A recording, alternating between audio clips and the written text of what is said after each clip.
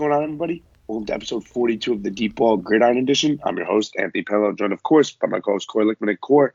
I mean, what another crazy weekend, really, of college football in the NFL. It started off great on Saturday and stuff like that. And it continued on to Sunday. I mean, you saw really everything. Monday night, again, on primetime, we saw a great wrap to the week, and I'm excited to get into it and recap it. Yeah, I mean, like you said, another big week. Pretty entertaining, NFL and college, so yeah, ready to get to it. Yeah, we'll start in the NFL first, Core, and I guess we'll start with the biggest overarching theme in the NFL. The kicking game was just forgotten this week. It was tough. It played a huge role in a lot of games. And I guess we'll start with the one that it was kind of like on the biggest scene in a sense because it came down to a game-winning kick that finally was hit. We'll go with the Green Bay Packers versus the Cincinnati Bengals. I mean, the Cincinnati Bengals hung in this game. They played tough. But I think the main story of this game again was Mason Crosby missing 3 straight field goals. In that also, Evan McPherson, the kicker on the Bengals, also missing 2 field goals in there. Crosby at the end was finally able to knock one down, but kind of a bad brand for the kickers right there, missing all those clutch kicks. And almost felt like Crosby would never hit a kick because he missed like 2 kicks at the end of regulation, 2 kicks like under 2 minutes left in the fourth quarter, and then missed another one in overtime. So not very good, not a good look. Yeah, man. I mean, as a kicker myself, it's something you just hate to see. I mean, it's a tough job out there. I mean, you literally got one job.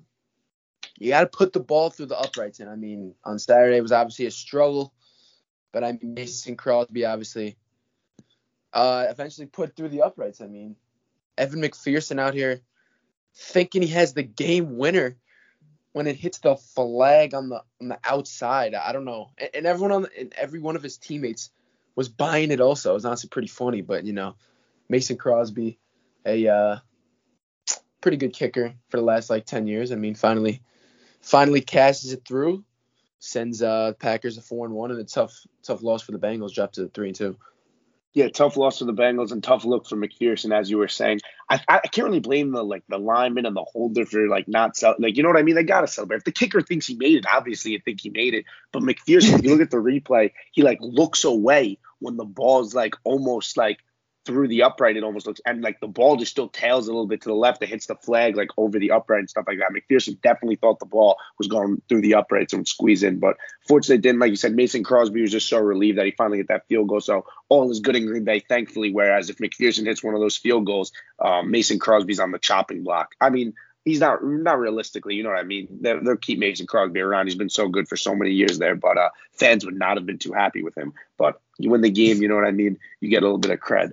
2 other guys hit game-winning field goals this past week. Nick Folk hit a bunch of field goals for the Patriots in that game against the Texans, in a game that they kind of didn't look great in, but they end up squeezing out. Davis Mills, I give a lot of huge shout to him. He looked real good in that game. Another team who didn't look great, but they were able to prevail with a late field goal. Last second one, Greg Joseph, a guy who missed a 37-yarder earlier in the year against the Cardinals, comes back from 54 to win the game against the Vikings. I mean, that's a huge kick, stepping up in a huge spot and stuff like that, especially with a franchise notorious for missing game-winning kicks. So good for Greg Joseph there, and Nick Folk as well.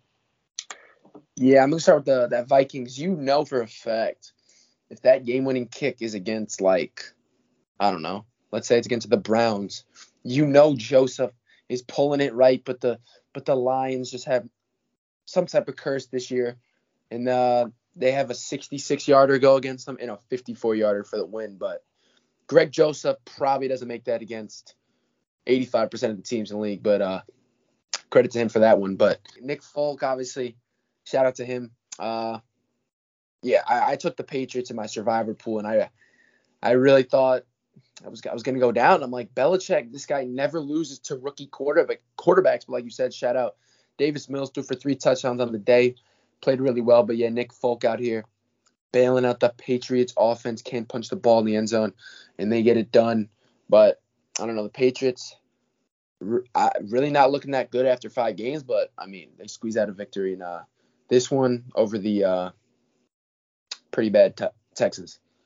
Yeah, and they couldn't really run the ball as well as I thought they were going to as well.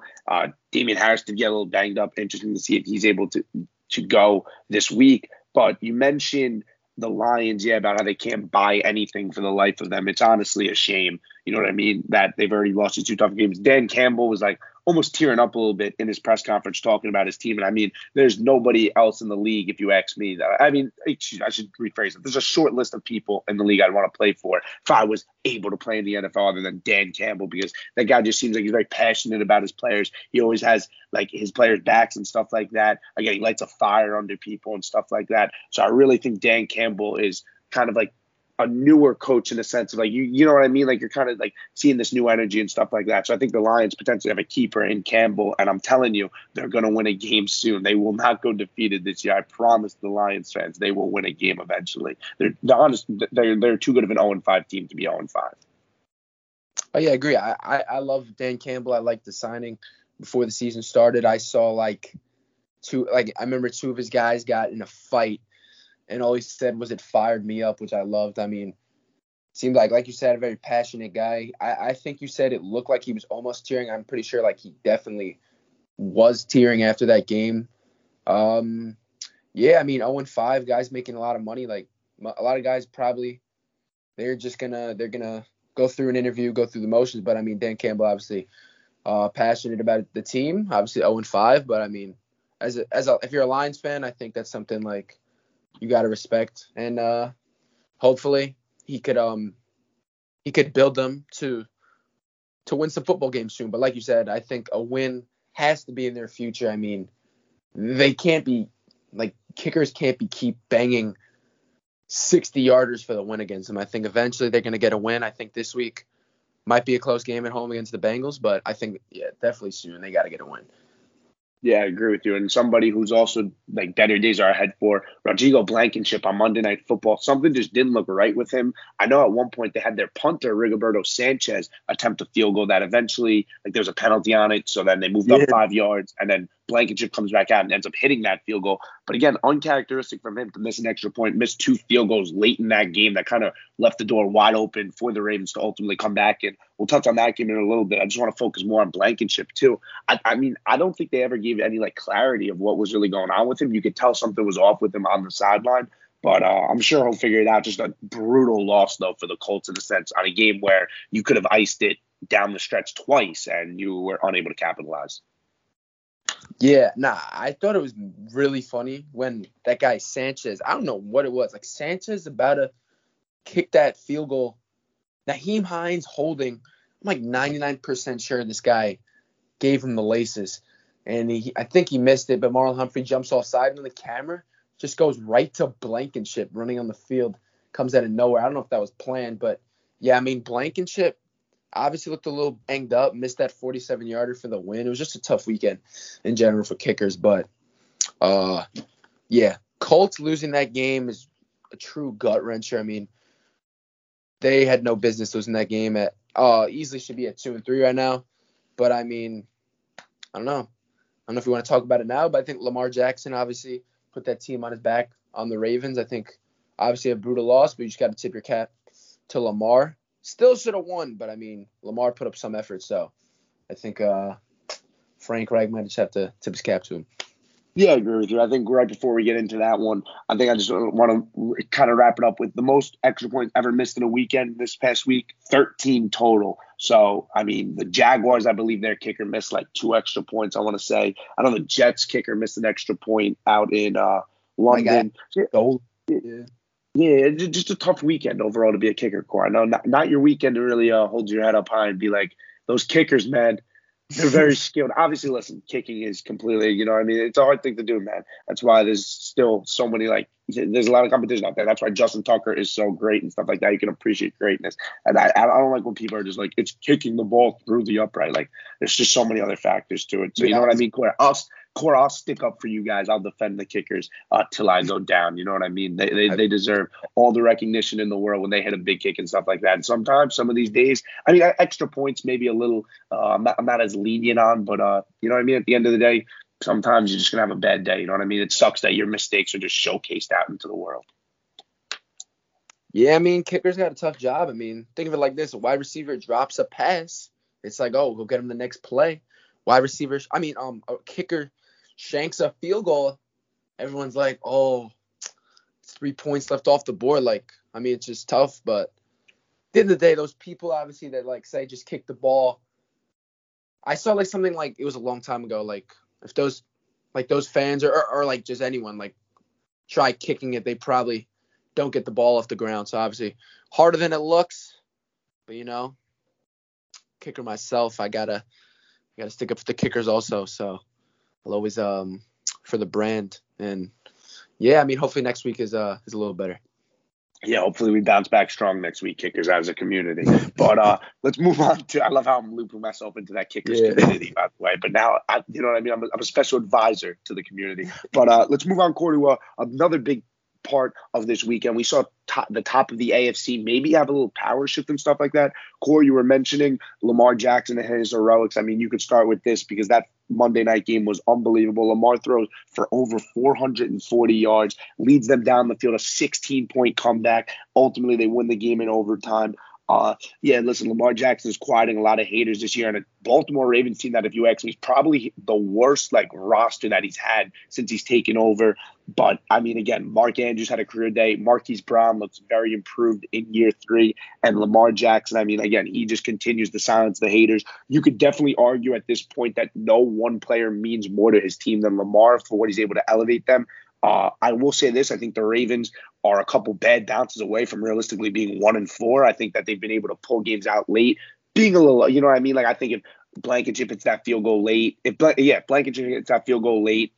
Tucker's field goal misses and Clyde doesn't fumble, those are 3 Ravens wins coming off the board. So I think maybe their record's a little better than it appears. But then again, Lamar Jackson, if they didn't have him, they would not be anywhere near where they are right now. So I think you just have to completely tip your cap to him and acknowledge that he's playing, honestly, even though he did win the MVP in 2019, he's playing the best football of his career right now for what he's able to do with this Ravens team. Oh, yeah, I don't think it's a debate that Lamar Jackson currently is playing the best football of his career. I think that's definitely sticking out is Lamar, obviously he threw for 442 yards or whatever in that game, but he's clearly just slinging the ball. That throw to Marquise Brown, you could not throw a ball better than that. That was literally a dot right to Marquise Brown. I mean, just all these games I've noticed Lamar, I think he's trying to prove that he obviously 2019, 2020, he rushed for over 1,000 yards in both. I mean, I know he still has a lot of rushing yards this year, but I think he's definitely leaning more on the passing game. I mean, Lamar Jackson threw the ball 43 times against a good Colts defense, completed 37 of them. That's 86%. And I mean, I don't know, he was just locked in. Obviously, I think this is the best game of his career, obviously, but I don't know. Lamar Jackson right now is just playing at a all-time high, and he's honestly starting to quiet the haters just because he's looking like an all-around quarterback in the past. Obviously, everyone knows he could run, but now he's just doing it all, throwing and running. So it's honestly pretty incredible. I know you said you bounced away from being 1-4, but I mean, when you got Lamar Jackson, I guess you win those close games. Yeah, for sure. I mean, you even want to mention something about, I mean, one of the biggest things that Lamar's haters were saying is that, you know what I mean? If you get them off script and stuff like that, maybe they're not too great because they're so good at running the ball and they play such good defense. But I mean, their defense is depleted from what it was really last year, even 2 years ago and stuff like that. And their offensive line, too, a lot different. I mean, their running back situation's kind of ugly in a sense. Latavius Murray, Devonta Freeman, Tyson Williams, and Le'Veon Bell isn't really a core in 2021 to write home about. Nothing really special there. So, yeah, I think, again, Lamar's shown that he can come from behind and win. He can show that he's throwing the ball in the air. He's really quieting the haters. There's not a lot of people now who could say that Lamar has a true weakness. He's kind of putting that to sleep. But, Corey, there were two other big wins in the AFC against, arguably, you could say, going into the season, maybe between the 4 best teams in the league. We had the match up 2 against each other, of course. I guess we'll start first with probably right now, maybe the game of the year between the Chargers and the Browns. The Chargers win this game 47-42. Late in the fourth quarter, there was 5 straight touchdown drives. It was unbelievable. The Chargers did get kind of a lucky PI call on one of those things where I don't know if you saw the replay. Mike Williams kind of grabbed the defender's jersey on 4th down and they give him defensive pass interference. I don't love that thing, but besides the point, Justin Herbert is proving to be that dude. Baker Mayfield, I'm not going to say he went toe to toe with him, but in a sense, I mean, you know what I mean? He still kept putting points on the board, whether it was through the wrong game or stuff like that. I mean, he found the Joku for a long touchdown here or there. But at the end of the day, Herbert reigns supreme, and the Los Angeles Chargers are in first place in that AFC West now, and they look real dangerous under first-year head coach Brandon Staley. Yeah, I think Brandon Staley's finally turning around this team. Justin Herbert, I think we all knew was a superstar in the making, but I think he's kind of arrived, obviously, through 5 games. He's been nothing short of spectacular. And I think a stat here that sticks out to me, I think I might have said it last podcast about Brandon Staley, 3 fourth down attempts and 3 successful tries. So 3 for 3 on fourth down. Like, this guy is just not afraid to go for it. I think some of those were in his own territory. They were not 4th and 1s either. Like, he's just very aggressive. He's got confidence in his offense. Justin Herbert, he's got the ball in his hands. And, yeah, I mean, this easily could be a preview of a potential AFC championship game. But I think both these teams will be here at the end. I think the AFC is pretty strong. So, I don't know. I'd love to see this as an AFC championship game because obviously this was a really fun matchup. And the Chargers come away with a win here, proved 4-1. And I don't know. I thought for sure we'll get to that after. Like, the Chiefs thought this definitely was their division, was definitely and the AFC West was definitely their division. But I mean, I don't know. Right now, the Chargers are really starting to find their form, and I don't know. Maybe it's the takeover this year for the Chargers in the AFC West. I don't know. Yeah, listen, it might be because you mentioned earlier, I think 7 for 8 they are so far on fourth down conversions, which is insane. They went for it early in the third quarter on like their own 30-yard line to win this game. But listen, when you have a guy like Justin Herbert, again, he threw for like 400 yards in this game. You have that dude. I mean, you're not afraid to go for it on fourth down. You know what I mean? You know you're going to get it. And you mentioned the Chiefs might be in trouble in the AFC West. And I mean, I think they might be in trouble first. Obviously, they shouldn't even be worrying right now about getting into getting to the Super Bowl and stuff like that. They should be worried about winning their division because of how good the Chargers are and because they just lost again to the Buffalo Bills. And the Buffalo Bills, I think, have taken this next step now as really the team to beat potentially in the AFC. I'm not going to give them that title yet, but I mean, they make an absolute statement on Sunday Night Football, even after that long weather delay and stuff like that. They just seem now to have figured the Chiefs out in a sense. And I know the Chiefs did beat them in the playoffs last year, but Josh Allen, again, I mean, we just mentioned 2 good quarterbacks and 2 great quarterbacks, I should say, in Lamar and Herbert. I think Josh Allen's better than both of them, to be completely honest. He's unbelievable. Their defense has taken a huge step up from last year. As good as it was last year, it's that much better. They're starting to have a more complete attack on offense and really doing so without like Stephon Diggs having as big of a 2020 as he has. They're winning in a lot different ways than they did last year, where last year it seemed like they just had to score a whole ton of points. So this Bills team is real scary, and I really think they are right now, like I'd say, the favorites in the AFC. Yeah, I have to agree. I think this is definitely the definition of a statement win. Going into Kansas City, where you just lost AFC Championship game. Obviously, that picture of Stephon Diggs, like watching the Kansas City Chiefs get like their AFC Championship shirts and everything. Obviously, he only had 2 catches for 69 yards, but I don't know. This Bills team looked absolutely dynamic on the offensive side of the ball, and then on the defensive side, just absolutely put the clamps on the Chiefs. I mean, Patrick Mahomes had almost 8 seconds to throw the ball and still could not find an open receiver. I think that just shows this Bills defense obviously absolutely locked down, clamping up the Chiefs. And Josh Allen, I think definitely just the definition of a dual threat quarterback. He came out that first drive, I think at like 52 rushing yards on that first drive and punched in a rushing touchdown himself. He could just do it all. He's got a cannon for an arm. That touchdown throw to Dawson Knox on the run, I thought that was just absurd. And then obviously his running ability, hurdling guys. I mean, this Bills team, I think they're the best team. Not only the best team in the AFC. I think right now they're the best team in the NFL. Yeah, Corey. I don't know if honestly, they deserve to be named the best team in the NFL. I'm not going to make a declaration on who I think is the best team in the NFL because honestly, I'm not quite sure, but I think I will give them definitely the best team right now in the AFC because they do deserve it. I mean, like I said, you go on Sunday Night Football and you beat the Chiefs pretty handedly. you deserve that title. And with the Chiefs, I think it is a time to worry a little bit because it seems like a lot of teams are taking away that big play from the Chiefs, really, and forcing the Chiefs to kind of grind out drives. And it almost seems like the Chiefs just like don't want to do it. You know what I mean? They never really get under center. They don't want to run the ball at all. I mean, Clyde Edwards-Helaire now goes down, so it's going to be interesting to see how they adapt how teams have started to play them in a sense where they're just like, if we sit back in coverage and stuff like that, and we don't let Tyreek Hill beat us down the field so they can't have quick two-play drives and stuff like that, let the Chiefs go 10, 11 plays on us and beat us. And it looks like that's the formula that a lot of teams are going with, that they're going to not blitz anybody. And, let the Chiefs basically work for it. And I remember, too, that was something that the Raiders did real well last year. And the Raiders gave the Chiefs a lot of the Raiders honestly gave the Chiefs, before they played the Bucs in the Super Bowl, probably their best matchups. They beat the Chiefs in a regular season. Then the Chiefs beat them like late on Sunday Night Football in Vegas one time because, again, how did they play it? They played everybody like in their secondary deep. They either cover 2 or cover 4 and just let everything go underneath. Because, again, if you don't let Tyreek Hill beat you for a 70-yard streak, you just force maybe them to just be impatient on offense and stuff like that. So I'm sure that the Chiefs will adjust, but I mean, the clock is definitely ticking. What are they, like 2-3 now, right?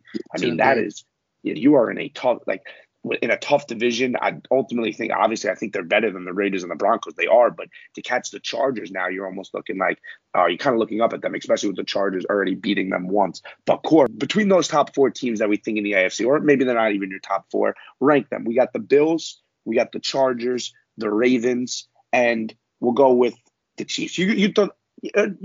Actually, just do those 3. We'll go with the Bills, the Chargers, and the Ravens. Those are the 3 4-1 teams. Those are the teams that will rank right here. So who you got?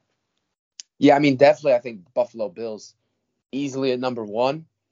Number 2, I think it's a really tough. They're obviously playing each other this week, but I'm gonna go with the Baltimore Ravens just because they've been here. They've been a winning team for the last 2-3 years since Lamar Jackson started up as a starting quarterback, and he's only getting better. Obviously, his ability to throw the ball. I know they're squeezing out victories, and that team is depleted. A lot of them are season-ending injuries, obviously, but I just think Lamar Jackson upping his game to be able to throw the ball opens up so much more for the Ravens offense because he could beat you through the air now, which I think helps them a lot. So I'll go Ravens 2. And then I think it's really close to Chargers, obviously, breaking onto the scene here at 4-1. I'll go with them at 3. Obviously, Justin Herbert looking like a superstar. And that offense is just dynamic. So, yeah, I'll go Bills, Ravens, Chargers. Yeah, cool. I'm going to agree with you on your top half of your prediction or top third, I should say, of your prediction with the Buffalo Bills at 1. But I'm going to swap those 2 and 3. I'm going to go with the Chargers at 2 and the Ravens at 3, with my main point being, yes, I know that the Ravens are 4-1, but like I did mention, I think they're a couple bad bounces away from being 1-4. And I don't necessarily think that that's the main reason why. I just think that the Chargers are more of a complete team in a sense, where the Ravens, it almost seems like, where the last couple of years they've been so well-rounded and stuff like that. They're putting so much on Lamar's plate, almost more, it seems like, than Herbert's plate is getting, as well as Herbert's playing as much as Herbert does for the Chargers there. And almost they're pointing to Lamar to save them every week. And he's done it so far, but I'd almost be like that style, if you ask me, is not as likely to prolong as the season goes on. But look, at least they get to play this week, and we get to see really early on who we think is the better team based on how these teams come out against each other. Core, but let's kind of get on a little bit of a down note, I guess, here. We'll talk about kind of the injury bug that's been going around in the league, especially a couple teams got hit hard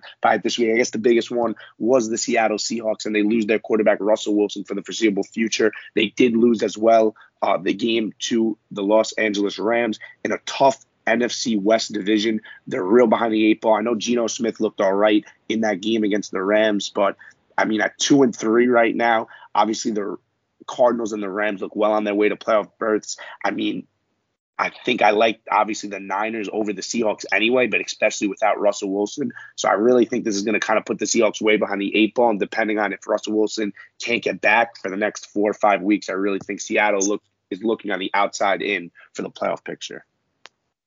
Yeah, I mean, Seattle, what are they now, 3-2 or 2-3? 2-3? 2-3. Yeah. 2-3 obviously is kind of tough, but I mean, Geno Smith in his first drive looked really good. I think it's definitely a tough one. I mean, Russell Wilson has obviously been the leader of this team for at least like 8 years. Obviously, won a Super Bowl under him, and obviously he's there. He's how they go, and I think him being out is going to be an adjustment. I don't know how they're going to play on Sunday against a good Steelers defense, but I mean Geno Smith at this point in a tough NFC West, the Rams and the Cardinals obviously both way ahead of the pack. I don't know, it's going to be tough. Geno Smith, former Jet, I'm not going to say anything bad about the guy. I personally like the guy. I think he could weather the storm, but I just think the problem is when you're 2-3 in a division like this, like you're talking about weathering the storm. You're talking about Geno Smith maybe playing like 500 ball. Like, I don't know if that's going to cut it just because how good the division they're in. It's not like they're in. Obviously, the Cowboys are good, but like if they were in like the NFC East last year, like I think they'd have a chance. But right now in the NFC West, with how good the Cardinals and Rams are playing, I think the Seahawks are kind of in a lot of trouble right now. Yeah, I mean, the Cardinals, again, improved to 5-0 this past week. Another statement when I can put my hand up, I was wrong with the Arizona Cardinals. I thought that Cliff Kingsbury would have a tough time in those division games, but already 2-0 in those games, you know what I mean, beating the Rams and beating the 49ers. So I think the Cardinals then, I was kind of on the fence between the Cardinals and the Seahawks. Now, obviously, I'm changing my stance on that. I think the Cardinals will end up in the playoff picture compared to where the Seahawks will fade out of it. But the 49ers, too, are a team not picked for the playoffs. I think they're a little bit in trouble. They're going into their bye week this week. They did lose Trey Lance maybe for a week. I know, obviously, with the bye week, that'll help them rest up and stuff like that. But with Jimmy Garoppolo getting more healthy, I believe that they should probably go to Jimmy G right now. They were 2-0 with him early on in the year, and then they lost that game that on Sunday Night Football where they got down early.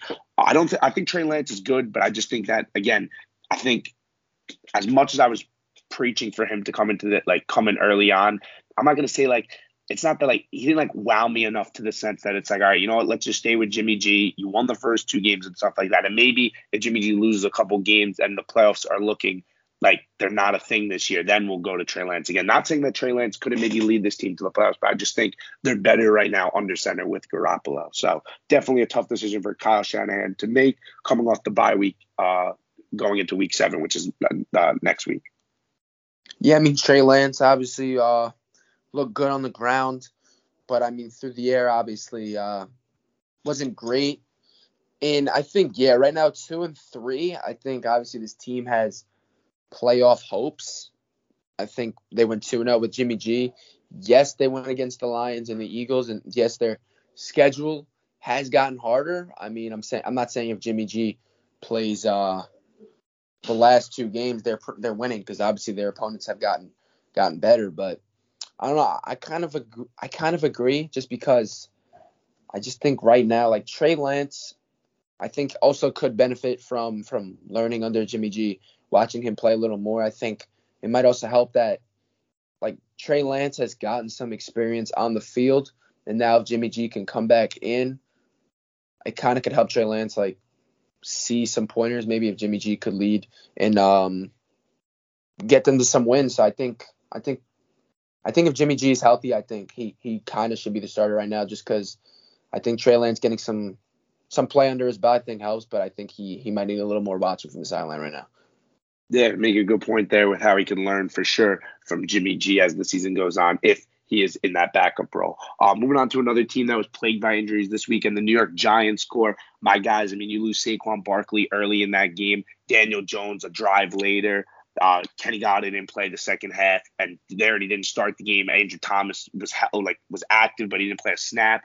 I mean, Shepard and Slayton and Jabril Peppers don't play. It was just an ugly game in Dallas for the Giants, who honestly showed some fight in the first half, but they got dominated in the run game, which is a little too much for them to handle. I guess a bright spot here was Kadarius Toney and how well he played. I guess we'll get into that a little later and stuff like that. But again, Dallas, 4-1, if you really think about it too. They played really well in that one loss opening week against the Buccaneers. The Eagles did have just a nice comeback win. Washington doesn't look as good as they were last year. Now, obviously, the Giants falling to 1-4 put themselves way behind the 8 ball. The Cowboys at 4-1 right now. This is completely their division to lose. It would be an all-time Dallas choke job if they somehow were to fall apart and not win this division. They just look like a pretty complete team, and they honestly look like they're a contender in the NFC. As much as I would love to say, oh, Dallas might figure out a way to lose it, yeah, they just seem like they can beat you a lot of different ways this year. Finally, they're getting the running game like back on track from what it used to be when you were so fearful of that Dallas O-line and their Zeke behind them. Dak's obviously efficient this year too, not even being asked to do as much. I know, like I said, he didn't even throw the ball as much as normally he would last year when they got down in games because their defense this year is playing a lot better and something like that. So, like I said, just another team that can win in a lot of different ways, and I think that's the biggest reason why the Cowboys have kind of recovered from a tough year last year, obviously with no Dak, to this year now taking a huge step forward. Yeah, I mean, in this game, obviously, losing Daniel Jones, that was kind of tough to see him not being able to really walk after, like he was a little wobbly. It was kind of tough to see. Obviously, Saquon Barkley, losing him. Yeah, Giants are really depleted right now. Kind of tough, but talking about the Cowboys, yeah, I mean, you're right. The offense is still there, averaging over 30 points a game. But, I mean, their defense is just forcing a lot of turnovers on the defense side of the ball. Obviously, Trayvon Diggs, 6 picks through 5 games. I know Kadarius Toney did cook him on one of those routes I peeped, but I don't know. Obviously, I think this Dallas team seems a lot different. And like you said, they're 4-1 and easily could be 5-0. That game against the Buccaneers went down to the wire, and like they were in that game, easily could have won it. Had a field goal. They left Brady to drop too much time. But I think this Dallas team, I can't see them losing the NFC East right now, especially how depleted the Giants are. And I think Washington is really disappointing. That defense continues to get shredded week after week. So, yeah, I think Cowboys definitely their division to lose. And the NFC is also pretty strong. But, I mean, I don't know. I think they're up there with the top dogs right now with, like, the Rams, the Bucks, the Packers, and the Cardinals. I put the Cowboys in that category. They're playing really well. Yeah, I think they should definitely be in that category. Like I said, they are playing some very good football right now. Corey, that brings us to our next part. We're going to go with stock up, stock down. I kind of alluded to this a little bit earlier, but I talked about Kadarius Toney and how well of a game he played, 10 catches, 189 yards. But another, like, in general, really, just this rookie receivers this past week. Jamar Chase had a big day, as well as Devonta Smith, Kadarius Toney, obviously. It seems like these past couple of years, as like college offenses have evolved a lot, that rookie wide receivers can make an impact early and often. And I mean, we've seen that really last year as well with Justin Jefferson bursting onto the scene. And this year, even like some of the second year guys, obviously they're still young and stuff like that. Like Henry Ruggs is coming more into his own this year. Michael Pittman, another really good second year receiver there. But yeah, it was just a big week right here for the youngins in Chase, Smitty, and Kadarius Toney too. I mean, you watch all 3 of these guys play too, and you're like, just kind of like mesmerized about how talented they are. I mean, Jamar Chase making these sideline catches and stuff like that. Obviously scoring. I think he scored a touchdown like every single game so far too. And Toney is one of the twitchiest guys you'll ever see on a football field. Like the first guy just does not tackle him. So I'm real impressed with all these guys so far, and especially this past week. Yeah, stock up definitely. These rookie wide receivers. I mean, Kadarius Toney 189 yards in this game with everyone going down. Honestly, did not get to see much of the game, but I did see some highlights. His route running, his ability after the catch. He looks like he could be a wide receiver 1 for the Giants in the near future, if not right now with the injuries they have. And yeah, I mean, Jamar Chase. I mean, obviously he's on my fantasy team, but just like his deep playability, like I saw something today, like his one-on-one when he's one-on-one against like a corner. I don't know what it was, but he's like first in the league, maybe like catch percent. I don't know. It was something like his grade. I just saw that. Like, you cannot leave this guy one-on-one. He's just too dynamic. And there was a reason why this guy was like the prospect he was. I think his preseason woes kind of fooled everybody. But, I mean, you knew once this guy like got the hang of it in the NFL, like he was going to be a problem. Obviously, Devonta Smith also. Kind of on a weak offense right now, but he's still balling out. Michael Pittman, my guy out here, mossing guys from 42 yards. Just, yeah, young guys out here stepping up, and maybe this is the next wave of wide receivers. Yeah, I mean, even to expand a little bit on it, I guess we'll go with pass catchers. Kyle Pitts had the best game of his young career as well. 9 catches for 119 yards in his first career touchdown on your New York Jets in London. So good to see him finally get utilized to the full extent. Jalen Waddle, you're up next. You know what I mean? You were the 6th overall pick of the draft. had a huge volume game. I think he had like 12 catches for 58 yards. But with Tua hopefully coming back this week, they're also playing in London this week. Hopefully Waddle can get on the board and really showcase again why he's such a special talent. I guess we'll go stock down core here, and we had to talk about this eventually. I guess we'll just talk about the Las Vegas Raiders from a sense of that they did just lose that game to the Chicago Bears, and now they have a coaching change there. John Gruden did step away after a lot of the stuff came out about his old emails. Look, I think it was the move that had to happen. You can't really have somebody at the top of your locker room like that with Harkavez. I think it's an unfortunate situation, but at the end of the day, the move that had to be made.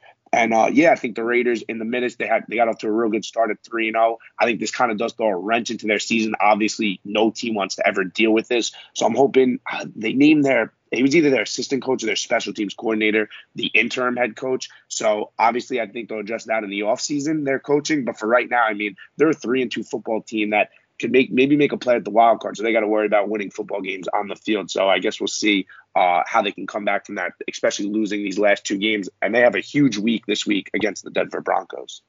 Yeah, I mean, the Raiders off at 3-0 start, everyone was like, are the Raiders legit? And obviously, I still think they could be a decent team, but I mean, losing to the Bears against rookie Justin Fields and then losing your head coach on Monday Night Football, like, it's just tough. I like John Gruden. I think it's kind of whack how tweets from like, what was it, like 2011 through 2018, but like how could they just pull up tweets? I mean, emails just like randomly like that. I mean, I guarantee like if you go through emails, obviously from other coaches, other players, like no one, there's people that say some stuff that would get them suspended, or if they're a coach, they'd have to resign. So I think it's kind of tough for him. Obviously, the guy's emails were pretty harsh, but I mean, John Gruden says stuff like this. He's never going to have a coaching job in the NFL again. Obviously, said something about Roger Goodell, but obviously it's tough. And the Raiders as a whole, it's tough to see this after a 3-0 start, and they're definitely down bad right now. Yeah, a lot of unwanted controversy that's going on right here in Vegas. Something that they're going to have to deal with. But, Core, that's going to bring us to our game picks and stuff like that. Finally, we got our first bye weeks for certain teams. We got the Jets, the Falcons, the 49ers, and the Saints all going on the bye this week. So we got a 14-game slate. Core, Thursday Night Football, first game, Buccaneers travel to Philadelphia to play the Eagles. Buccaneers are 7-point favorites here. Buccaneers are just coming off a huge win against the Miami Dolphins. And I don't say huge by it was a very important game. I mean huge by the fact that they hung 45 points on the Dolphins and handled them very easily. I think you mentioned a lot that the Eagles love to play close games. I really think they do. They had a huge come from behind win as well. But their defense, their up front looked a lot better, more like it did in the first couple weeks of the season against the Carolina Panthers. They forced a lot of takeaways from Sam Darnold. I think the Buccaneers ultimately will win this game, but I think the Eagles keep it close, and hopefully Jalen Hurts can work some magic in a primetime spot where it just seems like the Eagles tend to like to show up. So I'll go with the Eagles to cover +7 here, but the Buccaneers ultimately to win. Yeah, that Eagles offense last week, lots of 3-and-outs, but I don't know. They kept the game close. I'll give credit to their defense. I think they don't like shut Brady down, but I think they kind of slow Brady down a little bit. I think this is kind of a grinded out type of game, a little more low scoring. I'll take the Bucs to win, like you. Obviously, I'm gonna take what you said. I'll take the Bucs to win, but I'll take the Eagles to cover +7 to kind of like grind it out type of game. All right, moving on to the London game, Core, bright and early on Sunday morning. And I mean, what a way to wake up, right, and start your Sunday with the Dolphins and the Jaguars. Dolphins 3.5 points here. Listen, the Dolphins have been a little disappointing this year. I mean, yes, they haven't had Tua Tagovailoa. Hopefully he will come back this year. Their defense has struggled. But I think this is a week for them to kind of get right. For some reason, they don't have a bye week, too, after London, which is the only team, which I think is kind of messed up in week 7. But hopefully they can get their season on the right track with a win here. I think ultimately they will win with Tua coming back and stuff like that. And again, the Jaguars, man, they just look so ugly. And they continuously like shoot themselves in the foot. And it's like honestly more and more looking like a possibility that Urban Meyer's a one and done, which I think it would be a shame. But I think it's something that just becomes more likely with every loss coming and every bad press conference and stuff like that. So I'll go with the Dolphins here -3.5. Yeah, I can't hop on the Jaguars bandwagon. I took them like 2 weeks ago. Like, I didn't think they were going to cover +7.5 or +7 against the Bengals. But, I mean, yeah, I think the Jaguars dropped to 0-6, and I'll take the Dolphins here. And I think they got to get a win eventually, so I'll take the Dolphins with the points here. All right, Corn. Moving on to the Sunday afternoon slate. The Rams, 10.5-point favorites, traveling to New York to play my Giants. Obviously, those depleted Giants who probably, they're not going to have Saquon Barkley in that game. They might get Daniel Jones back. It's looking like as the week goes on, he's passing through concussion protocol. So that would be a big up for them because obviously this line too would change a lot if you ask me if Mike Glennon is the starter there. Look, there's no way I'm not going to take the Giants at the number. I think the Giants too can compete with certain teams. I think they did compete in a sense really in that first half and stuff like that until the game started to get away with Mike Glennon in that quarterback, really, and that just started to prolong in that sense. So I think they can compete with the Rams. So I'm going to take them at the number 10.5, but I'll take the Rams to win the game. It sucks, but Matthew Stafford, Cooper Kupp, and their run game, I think will give the Giants tons of fits because the Giants were not able to really stop the run at all in Dallas. And as good as Sean McVay can dial up a run, he can dial up a run game better than anybody. So I'll go with the Rams to ultimately win the game, but I'll take my Giants to cover and hopefully keep it close and just continue to fight and kind of what's ultimately starting to look like a downward season for them. Yeah, I'm gonna pick this game with expectations that Mike Glennon is playing. So I think the Rams win this game. Obviously, I think they cover -10.5. I think the Giants are just gonna struggle to score points if Mike Glennon is at quarterback. That's not really a bold take. I just think that's gonna happen. So I'll take the Rams -10.5 here. Yeah, we're definitely hoping Daniel Jones is back at QB. No offense to Mike Glennon, but I think his best days are behind him there. I think he gave them a serviceable shot, but yeah, you're right. It's going to be a struggle if Mike Glennon's under center. Moving on to the Packers, the divisional NFC North battle. The Packers travel to Chicago to play the Bears. Packers are 4.5-point favorites here. Packers are coming off a big win on the road against Cincinnati, where, like we said, Mason Crosby was finally able to hit that field goal. Bears as well coming off a nice road win in Vegas, but I don't know. I just still don't see it with this Bears team. Justin Fields doesn't pop off the page of me, still without David Montgomery as well. Khalil Herbert and Damian Williams were able to step into the running back role. Not as dynamic of runners, if you ask me, as Montgomery. Yeah, I'm going to go with the Packers here -4.5. I just think the Packers are a much better team and stuff like that. I think they got to get continue to take steps forward and stuff like that. I don't think they're necessarily as good yet as they were last year, but again, this team hasn't really lost since. They haven't lost since that awful week 1 showing. So I'll take the Packers -4.5 here in this divisional battle. Yeah, I'm going to take the Packers -4.5. I think the Bears kind of compete. I don't know how they're doing it right now. I think they're 3-2 with Justin Fields not really doing too great. But, yeah, I just think the Packers usually dominate the Bears. I don't expect that to change here. Obviously, Packers won 4 in a row. I think they'll make it 5. So I'll take the Packers -4.5.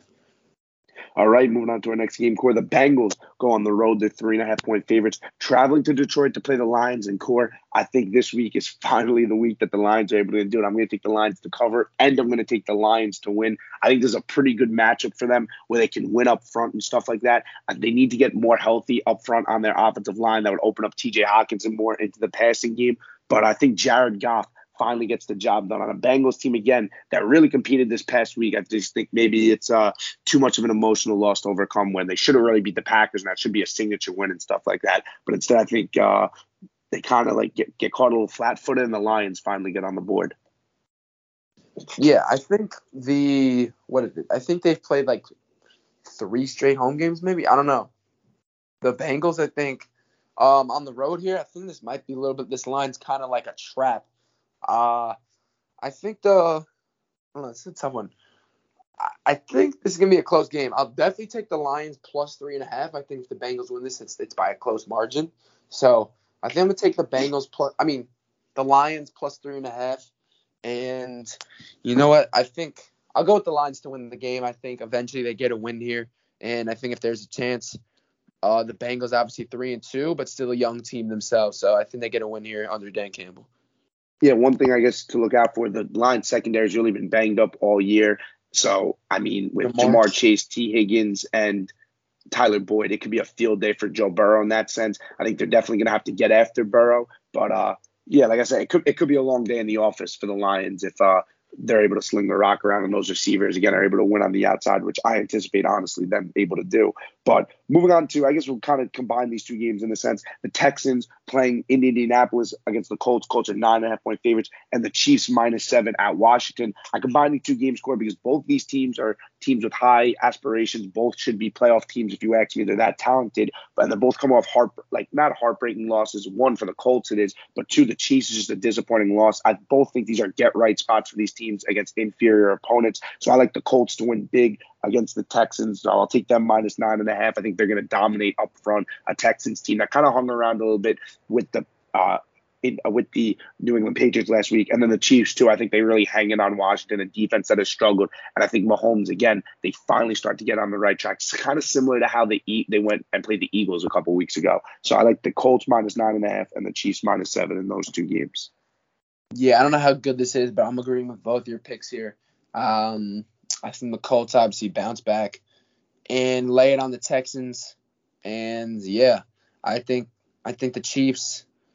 It's -7. Oh, I think that could be tough. I still think they cover that. I think the Chiefs lay 40 points on the football team unless that football team starts to wake up. I mean, they're just getting shredded. I don't see why it would change against Patrick Mahomes. So I'm going to agree with you. I'll take the Colts with the points and the Chiefs with the points.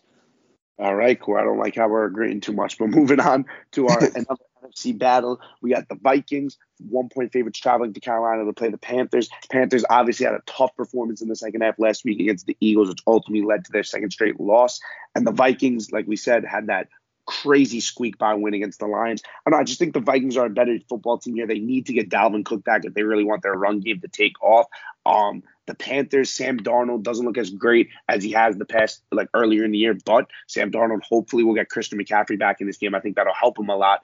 In the battle of can you get your star running back back, I'm going to lean with the Minnesota Vikings here. I'm going to take the Vikings -1. I just think they're an all-around better team, whereas I don't think the Panthers are bad. Again, I just think the Vikings are, like I said, better in a sense. I think they have more firepower even as well on offense with Justin Jefferson and Adam Thielen on the outside. So I'll take the Vikings here -1. Yeah, this is the pick where I'm gonna go against you. I like the Panthers here. Obviously, 2 straight losses, but I don't know. I think the Panthers rebound here. I think last week was a game they easily should have won. I think going back, obviously they were home last week, but I think home here against the Vikings team, we just squeaked out a victory against the Lions. I like the Panthers here to obviously cover +1 and win the game outright. All right, Corey, mentioned this game earlier. We got the Chargers, 3-point underdogs, traveling to Baltimore to play the Ravens. Ravens on a little bit of a short week. I rank these teams. I rank the Chargers ahead of the Ravens, and I'm going to stay that way because I think the Chargers are going to beat the Ravens this week. I think the Ravens, that's an emotional win. They might come out a little flat-footed in a sense. I think the Chargers are just a more complete team on both sides of the ball, so that's why I'm going to side with them. Kind of stated my case a little earlier for the two teams on where I stood on them, so I'll kind of keep this one brief. But yeah, I'll go with the Chargers here, and Justin Herbert ultimately improving them to 5-1.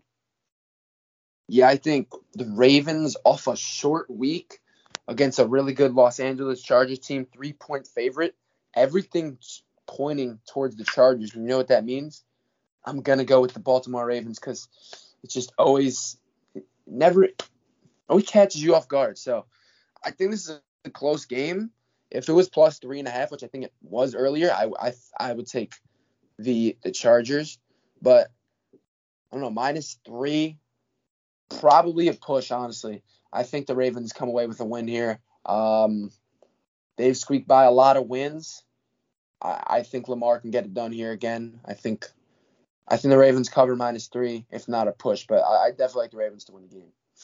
Guy loves calling his pushes. We'll move on to another real good game this week. The Cardinals travel to the Browns. Browns 2.5-point favorites here. I think this is the place where the Cardinals finally get their first loss. I kind of said that I was wrong on the Cardinals, but again, I think this is another big test for their defensive front and stuff like that. The Browns have really been able to handle teams in the sense that they're able to run the football on them. I know Baker Mayfield's a little banged up and stuff like that. I don't really think that'll matter too much. I think their defense too will be able to get after Kyler Murray.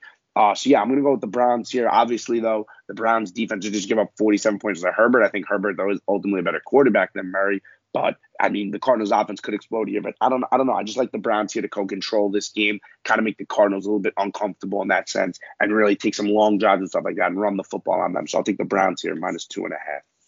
Yeah, this should be a good game. I think the Cardinals, if you look at every one of their opponents besides the Jaguars, like they're all quality opponents. I think eventually they're going to have to take an L sooner or later, and I think this is definitely the week. I think the Browns obviously a really good team. So I'll go with the Browns -3. I think they win by a little over 3 points. So I'll take the Browns -3. All right, Court, moving on to that AFC West battle. We were talking about the Raiders travel to Denver to play the Broncos. Broncos 3.5-point favorites here. I'm kind of back and forth with this game in the sense the Broncos kind of showed some life late in that game against Pittsburgh. Obviously, the Raiders are dealing with a lot of stuff. Just lost that tough game at home to the Bears. I'm kind of on the fence with this one. I'll take the Raiders +3.5 because I think it's going to be a pretty close game. I'll ultimately take the Broncos to win. I don't know. I just think I'm back and forth. I mean, I like the Raiders better if you ask me as the team, but I just think playing in Denver is also a tough place to play. Obviously, with all the stuff surrounding them too, maybe football and on the field performance hasn't been the priority focus early on in this week. So I'll go with the Broncos ultimately to win. I think this is a game, again, that if it was played a couple weeks later, a couple weeks earlier, it would be a lot better for the Raiders and stuff like that. So, yeah, I'll go with the Broncos. Yeah, I think also the line is like a little fishy in a sense. I think it should be closer than 3.5, so I'll side with Vegas here. Yeah, I mean, I think the Broncos got to get a win. Both these teams coming off 2 straight losses. I kind of expect the Raiders to try to win this game. I think the players still like John Gruden, so I think they try to win this game for John Gruden. So yeah, I'm gonna take the Raiders +3.5, and I'll take them to win the game outright. And they come and try to get this win. So I'll take the Raiders to win. All right, moving on. We got the Cowboys, 4-point favorites, traveling to New England to play the Patriots. Patriots obviously just squeezed that game around, and we've been praising the Cowboys today about how they look like they're a real contender in the NFC East and really overall the NFC. But I don't know. I'm going to go with the Patriots. +4 here, Cowboys ultimately to win the game. As good as the Cowboys have been running the football, I think the Patriots can match them up front with their physicality. I don't think their offense though ultimately will do enough to win this game. That's why I'll take the Cowboys to win it. But I do like the Patriots to cover here and Bill Belichick to keep it close. Yeah, this line is kind of weird. Honestly, it's not. It's just it's pretty low spread. So I think in Foxborough, I remember the Cowboys losing to them. I think 2 years ago, maybe. I know it was a close game. I expect another close game with Bill Belichick. So I'll take. I don't know. It's close. I think they'll cover the spread. The Patriots. I'll take the Cowboys to win. I think the Cowboys have started to play better. I think they win these close games. So I'll take the Patriots to cover and the Cowboys to win. All right, moving on to the Seahawks and the Steelers. Sunday Night Football in Pittsburgh. Steelers are 4.5-point favorites here. Keep this one short and sweet. With no Russell Wilson, I'm not taking the Seahawks here. I'm not putting my trust in Geno. I think the Steelers defense gets after him. I like the Steelers -4.5 here, and they extend their win streak to 2. Yeah, I think coming off a win against the Broncos, I think Najee Harris questionable, but I think the Pittsburgh Steelers get it done here. I think they move to 3-3 on the year. I think without Geno Smith, it might be a little tough. I think Geno Smith and the Seahawks will battle under Pete Carroll, but I think at the end of the day, I think without your starting quarterback in a tough environment like that, I think it's gonna be tough. So I'll take the Steelers -4.5. All right, moving on to the last game, the Monday Night Football game, which should be a real good one. Bills 5.5-point favorites against the Titans in Tennessee. I'm actually going to flip my original pick here. I was going to go with the Bills at the number here, but I remember too last year how well the Titans played the Bills, even when they were dealing with all that COVID stuff. I think the Bills may be a little overvalued here because of how well they just played against the Chiefs. So I'm going to take the Titans +5.5. I ultimately think the Bills will win the game because I think the Bills are just that much better of a football team. But I think the Titans, again, give them something a little different that they didn't deal with this past week, obviously. So it's a completely different game plan that they have to prep for. And like I said, I think the Titans can keep this game close. They are a good team in the AFC as much as I might not be on their bandwagon. So I'll go with the Bills to win the game, but all the Titans to cover.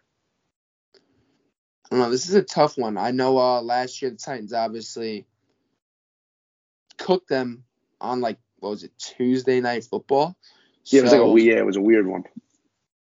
I don't know. I think -5.5 is steep. I kind of think the value here is with the Titans. So I think the Titans cover 5.5, and ultimately I think this could be a little bit of a letdown game. So not a letdown game because the Titans are a good team. I think they can't really go in there taking them lightly. I like the Titans here to win the game outright.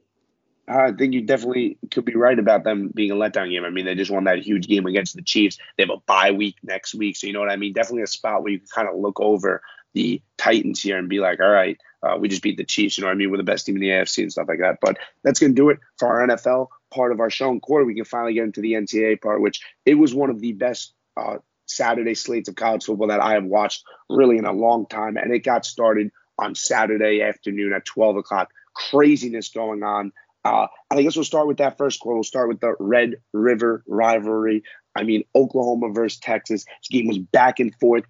Really, once Cade Williams came into the ballgame, Texas goes up early. Cade Williams leads them down from 21 all the way back. Kennedy Brooks scores a last-second touchdown to win this game 55-48. I mean, Oklahoma and Texas, like I said, this game just never fails to disappoint, and this week was no exception. Again, you had guys like Marvin Mims on Oklahoma going crazy. Obviously, Kennedy Brooks ran for over 200 yards in this game, but I'll tip my cap to Texas, too. For a Texas team that normally doesn't show up, again, in big spots and stuff like that, again, the joke could be right here. Of course, Texas isn't back because they blew this lead. But, I mean, they have a bright future with Bijan Robinson, who's the best running back in college football, and Casey Thompson threw for 388 yards and 5 touchdowns. He looks like the next quarterback, at least for the foreseeable future at Texas and stuff like that. I mean, Hudson Card got the start for the season, but I think Thompson will be the guy that they roll with, like I said, for the foreseeable future. So, yeah, I think, like I said, for your Longhorns, I think they look very good and stuff like that. But ultimately, I think Lincoln Riley kind of putting the hammer down and being like, all right, Cade Williams, you're going in. Spencer Rattler pulled, and him leading a comeback is just, it was unbelievable. Like I said, it was an unbelievable football game. Yeah, this game was crazy. Texas jumping out to a 14-0 lead, like 2 minutes into the game was just nuts, scoring like the first play. Yeah, I mean, Texas up 28-7. I would not say this was a Texas choke. I'll give more credit to Oklahoma and Cade Williams Caleb Williams for coming in for Spencer Rattler and absolutely balling out as a freshman. I mean, what do you have, like a 64 or 66 yard rushing touchdown early in the game, which was amazing. Obviously made some big throws. This guy really, I don't know. I guarantee if you ask this guy who's like his role model, he's got to say Kyler Murray. He just plays like him. He kind of looks like him. He kind of got that flair. Obviously, both went to Oklahoma. He came in, obviously balled out like him. I think I don't see how you go back to Spencer Rattler until this guy starts to like sell. I think right now this guy's got to be the starter for the foreseeable future, Caleb Williams. But yeah, this was just a great game, back and forth. The environment there, like I couldn't imagine playing in front of that crowd. That's just absolutely wild. And yeah, I mean, this game continues to be one of the biggest rivalries, the Cotton Bowl, and did not disappoint. Obviously, Texas did not come away with a win here, but I don't know. Oklahoma just got it done, and it was just a great game. Yeah, listen, it shouldn't be a consolation prize for Texas here. Like, you get a sticker, you did well, because, like I said, they should hold their head high after this loss. But yeah, I misspoke there. Yeah, Caleb Williams, 212 yards in the air, 88 on the ground, 3 total touchdowns. And again, like I said, they were down 11 going into that fourth quarter, and they put up 3 touchdowns. I mentioned Brooks, obviously, put the icing on the cake and stuff like that. Must have had Oklahoma spread in that game because, I mean, I thought it was pretty crazy they ran for that touchdown there. But I guess that's what happens, stuff like that. It mentions Core. There was a couple leaked reports before Oklahoma completely shut their practices down shut the media out of their practices, that Spencer Rattler is going to get benched and they're going to go with Caleb Williams this week. I mean, this has to be the right call if you ask me. I don't think there's any turning back, especially after they won the game. I think if you lost the game, even if it was close, you could be like, all right, we'll go with Rattler. But Spencer Rattler's future now is definitely in question because he's getting benched. If Caleb Williams continues to play well, I don't think there's any way Lincoln Riley can go back on that switch. I think if Williams struggles, then yes, you can. But for right now, it's Caleb Williams' job to lose. And I think that's crazy to say because Rattler did come into the year with probably, I think he was the favorite to win the Heisman. Obviously, he was really projected QB1 of this class. So, I mean, a complete 180 for him on what his season, at least, or what people thought his season would be. Yeah, I mean, this is pretty crazy. Spencer Rattler was projected to be a top 5 pick in the draft. I mean, Caleb Williams, he turned the offense around and carried them to the win. I don't know how Spencer Rattler is feeling, but I mean, if you're Lincoln Riley here, I think you got to go with this choice. But Pay, I got a question. You think if Rattler, let's say Caleb Williams rattles off and he balls out like the rest of the year. Let's say Spencer Rattler sees like limited time the rest of the year. What do you think his future is? You think he's still like a top pick, or does he stay in college, enter the transfer portal? Like, what do you think happens? Well, I think a lot of it goes, obviously he'll have these conversations with a lot of teams and stuff like that and where he stands and stuff. I think he runs a lot of a risk though, going like if he were to transfer to a school, like obviously he's going to be a completely coveted transfer recruit because as much as maybe I don't like Spencer Rattler, I mean, the guy is his arm is extremely talented. You know what I mean? I don't think he has some of the other intangibles that a lot of other these quarterbacks have, where Baker Mayfield, if you actually has more of a chip on his shoulder, and Spencer Rattler, if you actually is a little cocky. But I think that he'd still be such a coveted recruit and stuff like that in the transfer portal. So it would all depend on the situation, because if he were to go to somewhere, right, and then have like a bad year, his NFL outlook is completely like trashed, if you want to say, you know what I mean? He might, like, I don't want to say he's not going to get drafted, but he would go from a day 1 pick in 2022 to being a day 3 pick in 2023 or something like that. So I think if he believes in his abilities, which he should, of course, and if he believes in going to a right system, then yes, I think maybe it would make sense for him to transfer and go one more year and then go into the draft in 2023. But if teams are still saying, like, look, you could be a first-round pick, which I would not put it past NFL teams. They see how talented he is, that maybe if they can get their player development system under him and working with him, that he can regain that like pre-2021 season hype and stuff like that, then yeah, then maybe Spencer Rattler does declare for the draft. So I think he does, like, there's a little bit of risk. So in a short answer, I really can't give you an answer on what I think he should do. I think, again, a lot of it like is those conversations that he's going to have with teams. There's conversations that he's going to have with Lincoln Riley or some other coaches. But it does definitely raise a question. I think as like the months go on, and if Cade Williams continues to rattle off wins, that's definitely a question that will kind of honestly take away from Oklahoma's success, because so many people will be caught up on what Rattler will want to do at the next stage for his career. But yeah, it's a great question that you bring up, and I'm sure that we will get to that plenty more times as this season progresses and stuff. But Core, I'm going to keep it on Saturday. We'll keep it in that same slate, because while I got Oklahoma and Texas going crazy, I got to turn my head to my other TV, because we got Matt Corral and KJ Jefferson in an absolute shootout in Oxford. Arkansas comes up just short. They score a touchdown with no time left. Sam Pittman says, you know what, we're going for 2. Our defense can't stop anybody. Ultimately, they don't get it. I did like the call from Sam Pittman there, but 9 touchdowns in the second half. Corral scored 4 total touchdowns in this game. Snoop Conner, their running back, ran crazy. But I mean, KJ Jefferson went toe for toe with him, 6 total touchdowns. 2 teams that had rough weeks the previous week against Alabama and Georgia. They kind of rebounded a lot again. I know ultimately, again, Arkansas loses this game, but I mean, you can't be upset with any of these teams. They gave you an absolute show on that field. Yeah, I mean, both teams, obviously Bama, we'll get to that. Bama loses, but at the time, both these teams coming off losses, pretty big losses to the number 1 and number 2 team in the country. And we were expecting a close game here, almost like a consolation game amongst these two. And they definitely put on a show. I mean, Matt Corral, KJ Jefferson, they both had days. Matt Corral, obviously, he looks really good on the ground. Both these guys. I mean, Jefferson 3 rushing touchdowns and 3 throwing touchdowns, and Matt Corral obviously also on the ground for 94 yards and 2 touchdowns while throwing 2 through the air. Like you said, Sam Pittman going for 2 at the end. I'm always a fan of that because especially on the road, your defense can't get a stop. I think you might as well let's just try to end the game here. Obviously, they come up short. What did Arkansas? They probably didn't drop that much in the rankings, did they? They went to 17. Yeah, they did not drop that much. I think Arkansas definitely still deserves to be a team in the top 25. They've earned that right. I think Ole Miss also a very quality team. I think one of these teams, I don't know about Arkansas anymore, but I think Ole Miss keeps it up, definitely can find themselves in like a New Year's Six Bowl potentially. Obviously, this was a complete shootout, 103 points scored combined. And yeah, I mean, that's just the SEC, the best division in football, and every game, like, it doesn't matter who it is. Someone could put up a fight. Obviously, these two teams are pretty evenly matched, but yeah, this was just a back and forth game. And yeah, it's a shame in a game like this someone has to come out a loser.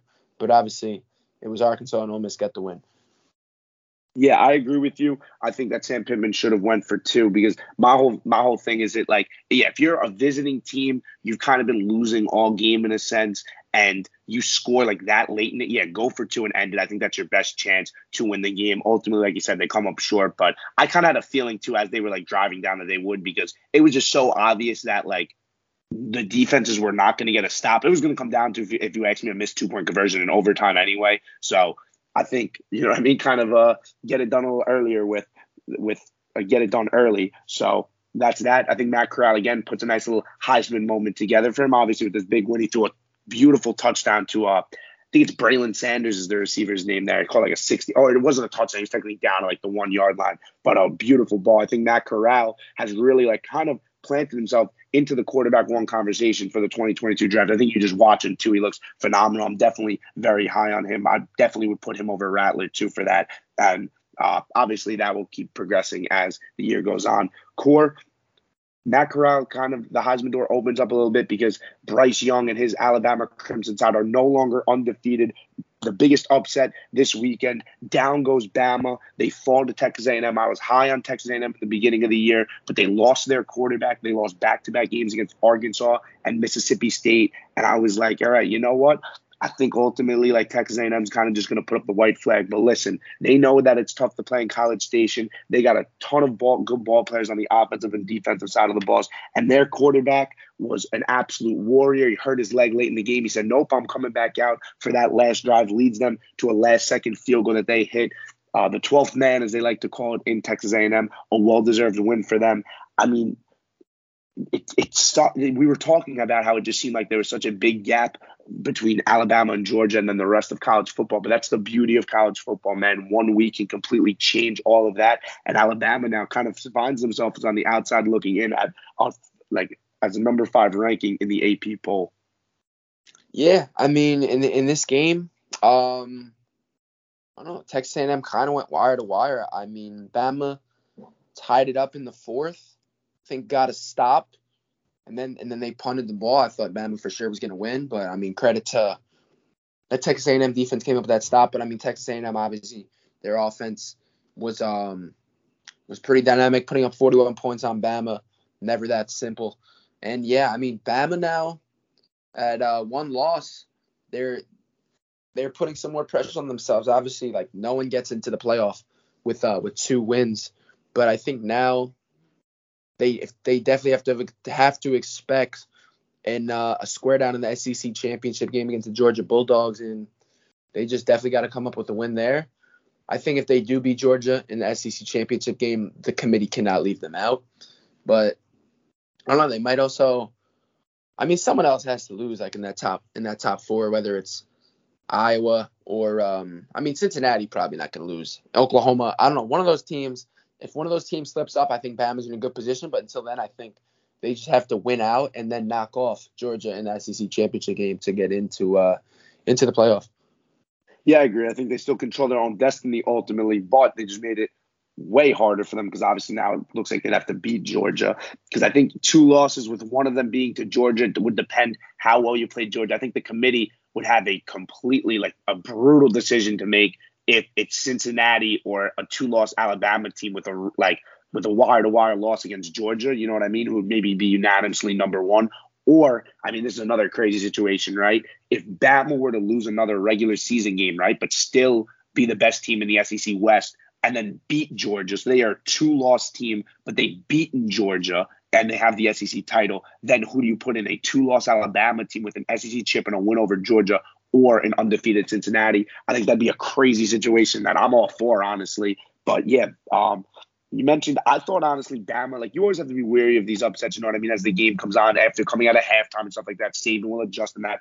I thought when Bama blocked the punt to make it like a 1-score game, I was like, all right, this is what Bama does, you know what I mean? They just find ways to win the game, and then instantly Texas A&M returns a kick for the touchdown, like the ensuing kickoff. And then it's almost like, all right, man, like these Texas A&M guys, they're no joke. And I was trying to, like earlier, I mean, I pointed out that I'm just very upset, Core. I went back on my hot take. I shouldn't have ultimately said the Texas A&M would win this game, but I knew that they were going to give him a battle, man, and they just didn't roll over and die. And ultimately, they were able to win on a last-second field goal. So good for Texas A&M, the Aggies. They deserve it, and they're ranked again. I mean, I thought it was a little harsh to kind of knock them out of the rankings after, I mean, 2 tough losses. I get it, but yeah, good for Texas A&M, and again, a huge win, one of the biggest wins that they've had in a long time and stuff like that. Cool. We'll talk about some teams though that were able to avoid upsets.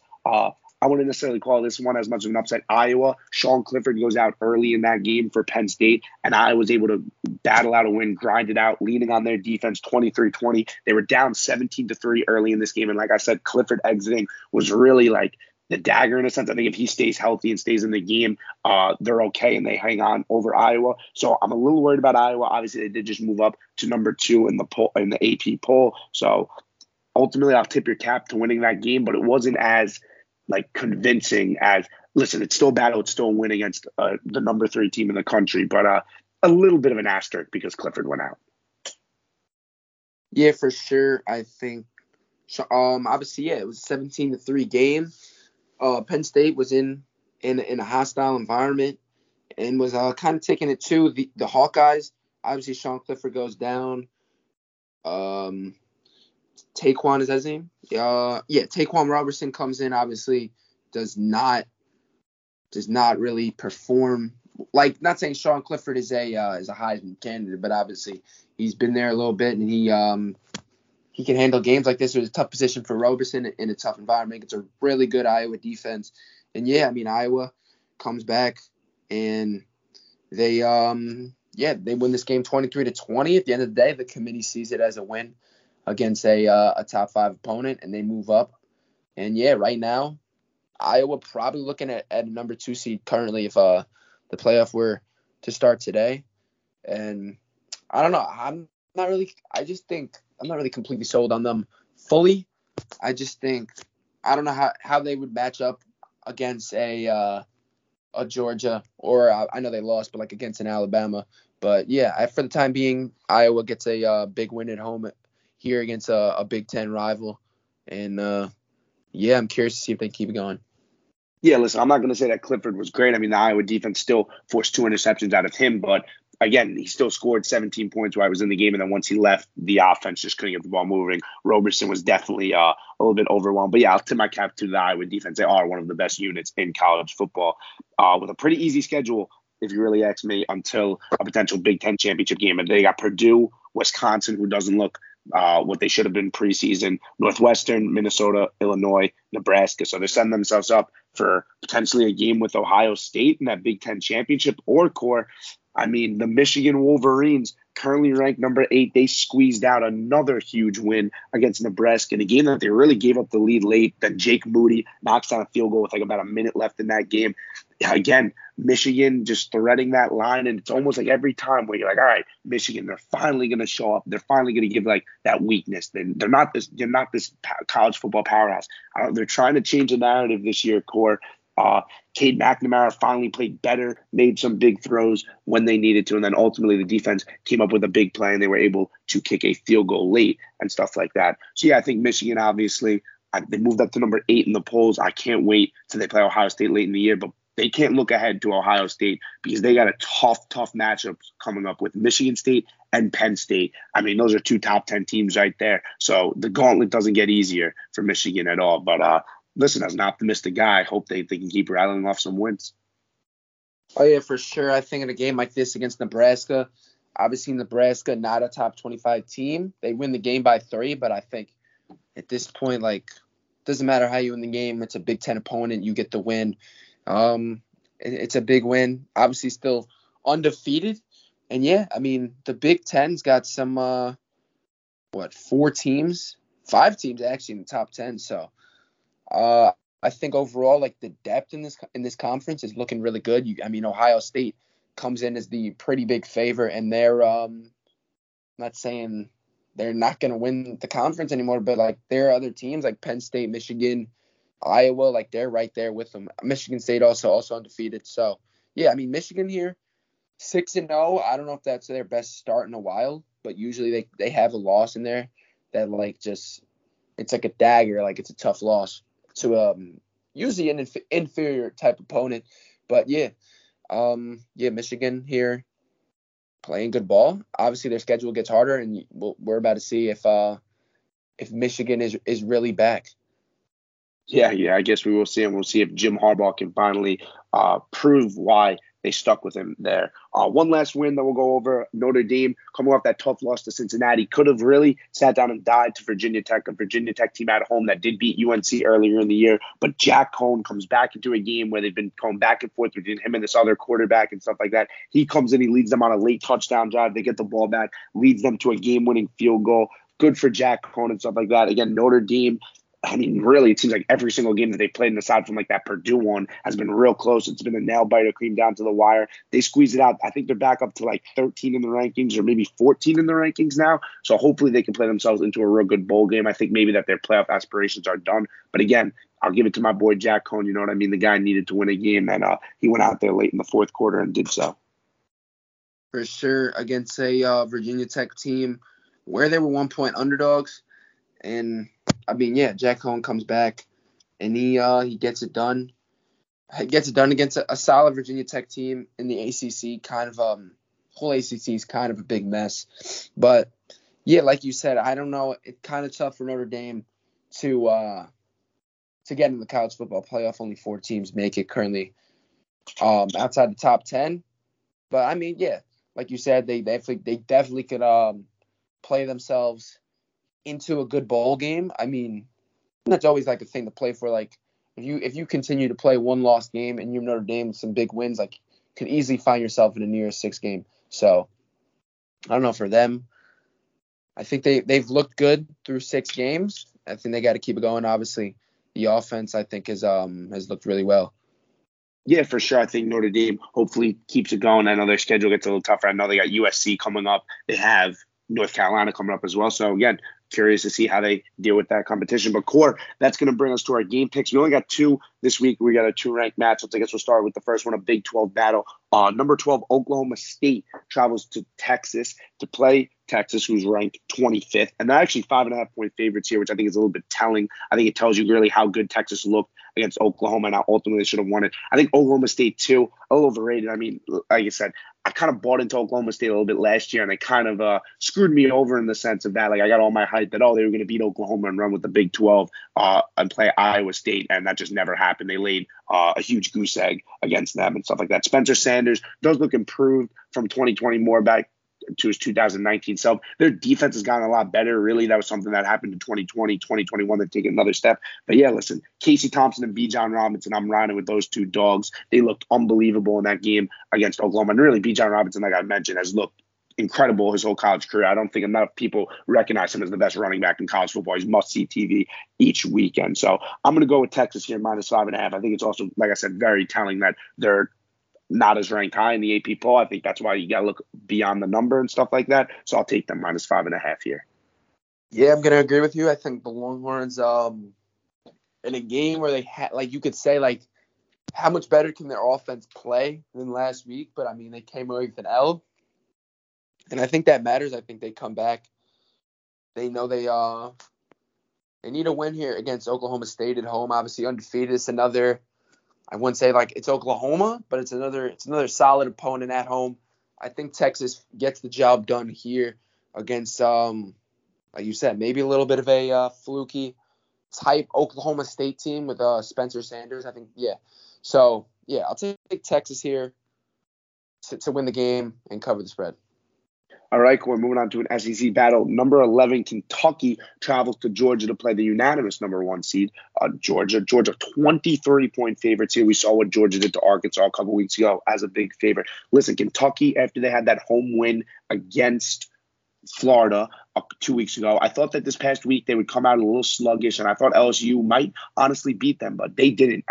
Kentucky came out and they proved that they can be a serious threat in the SEC. Now, do I think they're going to beat Georgia? Absolutely not, but I think they're going to be able to keep this game close enough. I know they have Will Levis, the quarterback there, is formerly from Penn State, had finally one of his best games of the season this past weekend against LSU. So I'm going to go with Kentucky +23 here because, again, I just think that's such a big number. But Georgia, again, will ultimately remind people why they are now the number 1 ranked team and the best team in college football. So I'll go with Georgia ultimately to win. Georgia has looked, I think they've Yeah, they've looked like the best team in the country, obviously. So I think minus 23 here against Kentucky, who also has looked really good. I think Georgia obviously wins the game. I'm gonna take them minus 23 here, just because like that defense, they just don't give up points. Obviously, beating Arkansas 37-0, and then stifling Bo Nix and Auburn 34-10. I expect them to lay it on the Wildcats here. I think Kentucky might battle a little bit, but I think at the end of the day, I think Georgia covers 23 points. Yeah, I mean, you could definitely you make a great point there with how Georgia last week, they had every right to, after really dismantling Arkansas, to kind of take their foot off the gas a little bit against Auburn, you know what I mean? But I mean, they just did not, you know what I mean? They stepped on Auburn's neck in that matchup and they handled them real easily and stuff like that. But that's going to do it for today's episode. Core, anything you want to leave off with? Nah, not really. I mean, just always looking forward to another week of football. Already into week 7 for college, and week 6 for NFL. Obviously, time flying by once again. So looking forward to watching some more football.